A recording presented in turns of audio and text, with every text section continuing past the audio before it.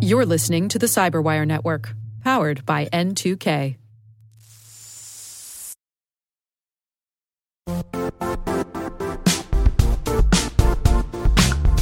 And now, a word from our sponsor, Zscaler, the leader in cloud security. Cyber attackers are using AI in creative ways to compromise users and breach organizations. In a security landscape where you must fight AI with AI, the best AI protection comes from having the best data. Zscaler has extended its zero-trust architecture with powerful AI engines that are trained and tuned by 500 trillion daily signals. Learn more about Zscaler Zero Trust Plus AI to prevent ransomware and AI attacks. Experience your world secured. Visit zscaler.com/zerotrustai.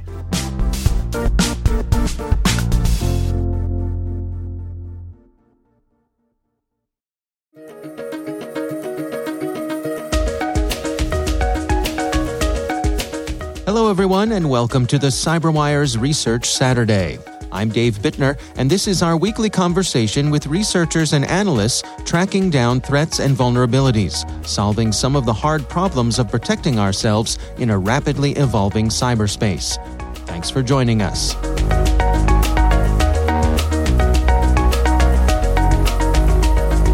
I was looking for a new research target, and I somehow randomly got to Azure Automation, and it made my eyes pop up, and I thought okay, this might be interesting, and I want to look further.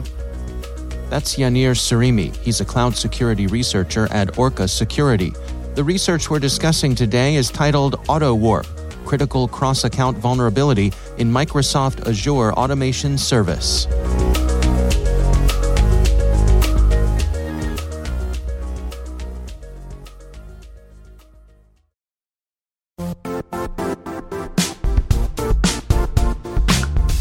The IT world used to be simpler. You only had to secure and manage environments that you controlled. Then came new technologies and new ways to work. Now, employees, apps, and networks are everywhere. This means poor visibility, security gaps, and added risk. That's why Cloudflare created the first-ever connectivity cloud. Visit cloudflare.com to protect your business everywhere you do business.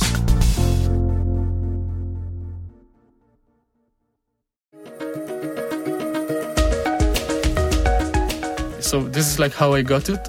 How I got to it, it was really, really random. Some may say it was like a stroke of luck, how it all went down.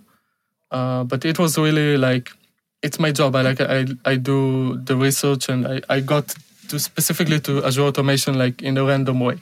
Well, there is that old saying that luck favors the prepared mind. So I suppose one way, you were primed to notice something that caught your attention, as you say. So walk me through this. I mean, what exactly was it that caught your eye? So when I was looking at the automation service, I saw that you can upload scripts and run them inside the environment of Azure. And I was okay, so let's see what I can do with it. So I uploaded a simple Python script, and I started a reverse shell. So I had a reverse shell inside the environment. So I was just typing up commands and looking around what processes are running inside, what files are there. And I was looking around in the file system, and I remember that I've seen a strange directory in the C hard drive. So I was looking at the directory, and inside I saw a log file. So it was a folder that you don't usually see on a standard Windows machine. So I was looking at the log and reading it. It was pretty short, just a few lines. And I remember seeing an HTTP URL inside the log file. And I said, okay, there's an HTTP set up locally, because the URL was pointing to localhost, and it had a weird port. The port was 40,008, something like that. It was a completely random number. I didn't really understand why would someone choose this number specifically. So it's something that caught my eye. So I wanted to understand why is there a server and why this port specifically. I started with making requests to the local server, just to see what would come up, and I got like errors and like forbidden. So I just looked more inside the machine until I've seen that there is DLL files, that those DLL files are the code of the sandbox, because when you run inside the automation environment, you are basically running inside a machine with other customers, but you are supposed to be isolated from other customers. So I took this code and I started looking into it, and until I found, I did a reverse engineering of the code, and I saw that that server was actually an interesting server, because you could actually make a request and receive the token of your managed identity. So what is the managed identity? It's basically a token that allows you to access other resources in your Azure account. So when you have this token, for example, if I want to use Azure Automation to create a new virtual machine inside my Azure account, I can use this token and give it permissions to create that virtual machine. And when I can have this token and use it for other resources, this could be interesting. So I didn't really know if this would be interesting or not, because I only knew the basics at this point. The only thing that mattered to me is that random number that the software engineers chose for this port, for this server. At this point, I mean, the token that you've gotten back is your token. So am I correct there? Yeah, so I was using my own port, it was my own assigned server. So the token was for my account. Yeah. I see. So nothing terribly unusual there, or raising any red flags when it comes to security of that. So yeah, it seemed like it should be happening. It seemed like a feature, not a bug. But when I thought about it, after a few minutes, I started to think, okay, when I started a new automation job, I would see that this port in the log file changed. It was 40,008, and sometimes it was 40,020. It was around 40,000, but it changed. Each time I ran a new job, I got a different port. So I said, okay, they are assigning a random port. So I wanted to know. It seemed natural to me that they are trying to create some kind of isolation, because when I was researching that server, I saw that they had some kind of authentication in place and security, to prevent unauthorized access to the server. But the problem is, when I started scanning inside the machines, I see that other ports are available and they answer to me just like my own server. So I just started saying, okay, let's try to make the same request for the token, but instead of using my own port, I will try to use other ports around that range. So I went from 40,000 and up to I did try 100 ports up, and I started to receive tokens. So I was when I saw the tokens, I was taken aback. Okay, what is going on here? This seemed. This is this what I think it is? Yeah, this was. It really caught me off guard. I was 2 hours into looking at the service, and I thought, there's no way that something like this would be so easy. I was taking the token, and the thing with this token is it's a JWT, JSON Web Token. So you can actually decrypt it in some way and see what data is stored inside the token. What I did is I looked at the data of the tokens I received, and I've seen that they are attached to other customer subscriptions. So I've seen subscriptions of other companies, and I've seen names and all that kind of stuff. So I was okay, this is an issue. This is really something I shouldn't be having. So I set up let's say a victim account just to try to see if I can actually access another account through this token. And it actually worked. And I was even more surprised that it actually worked. Like against the Azure API, like if you gave any permissions, you could just use those permissions of other customers in their account. So I was like really, really surprised, and I was like holding my head, like I can't believe this. Really, it was really this simple.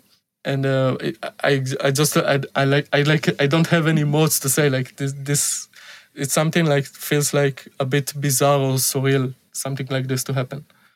Right. So at that point, what did you think? I mean, do you say to yourself, well, I need to get in touch with Microsoft about this?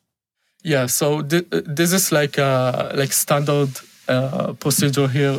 We do the security research, and the moment we find something that we think is a security issue, like we go straight ahead. I wrote up the report to Microsoft the same day and submitted it to them, and like they fixed it within 4 days, I think.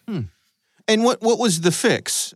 So the issue was that you could just ask for the tokens, right? So you had to place some kind of authentication in place or block it entirely, like the access to the server. So Microsoft chose to mitigate this by requiring a special, like, secret token that only the customer itself should know. So when you start up a new automation job, in your environment variables, you get this special token.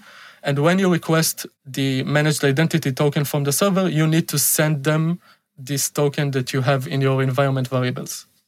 I see. Now, one of the things you point out in the research you published online here is that Microsoft was quite responsive to you reaching out. They were a good partner here. Mm-hmm. Yeah, it was a really good experience with Microsoft. Like, they responded very, very quickly to all my emails, and they were really appreciative and cooperative in like fixing this problem. It was really a positive experience. Like, I think that this is the thing that makes me, as a security researcher, want to keep going and keep like finding more security vulnerabilities and report them to vendors who treat me like with respect and cooperation. It also strikes me that, part of what allowed you to get as far as you did with this was that there were several steps along the way where a lot of people would have given up or moved on to something else, and you hung in there and kept digging. Yeah, this is actually an interesting part about security research, is that you can do research on one thing for like months and have nothing, but as long as you keep learning about your target and you just be persistent, you will find something. Like, it's the farther you go and the deeper you go, you will find issues that other people who gave up will not find. Like, there's no other way to go about it. You have to go the furthest to find the most interesting and severe vulnerabilities. In this case, it all happened quite fast. But in other security research that I did, it usually took a lot longer to get to security problems like this. And are you satisfied that this has been properly mitigated? Yes, I think Microsoft cares about those issues, and I think we have a very good reason to keep going and look for more of those. What are your recommendations for folks to protect themselves against these sorts of things? I mean, I suppose there's no evidence that this itself was being exploited, but it strikes me as one of those things that someone using Microsoft Azure, for example, they wouldn't have known that this was an issue. Mm-hmm. I can speak like specifically in this case. I think the concept of least privilege would be really helpful here.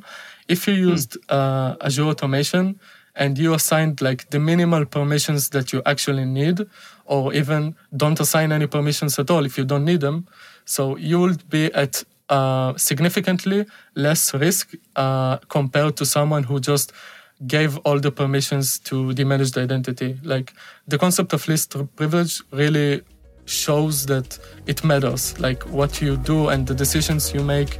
Even as a customer, it can change how severe the issue can expose you.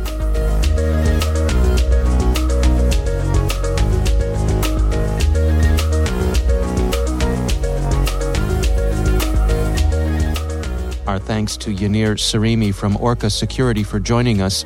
The research is titled AutoWarp, Critical Cross-Account Vulnerability in Microsoft Azure Automation Service. We'll have a link in the show notes.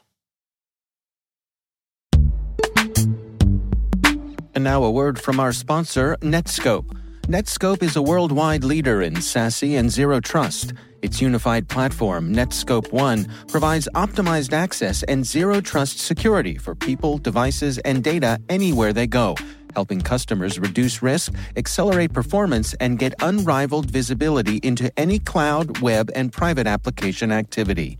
To learn more about how Netskope helps customers be ready for anything on their SASE journey, visit netskope.com.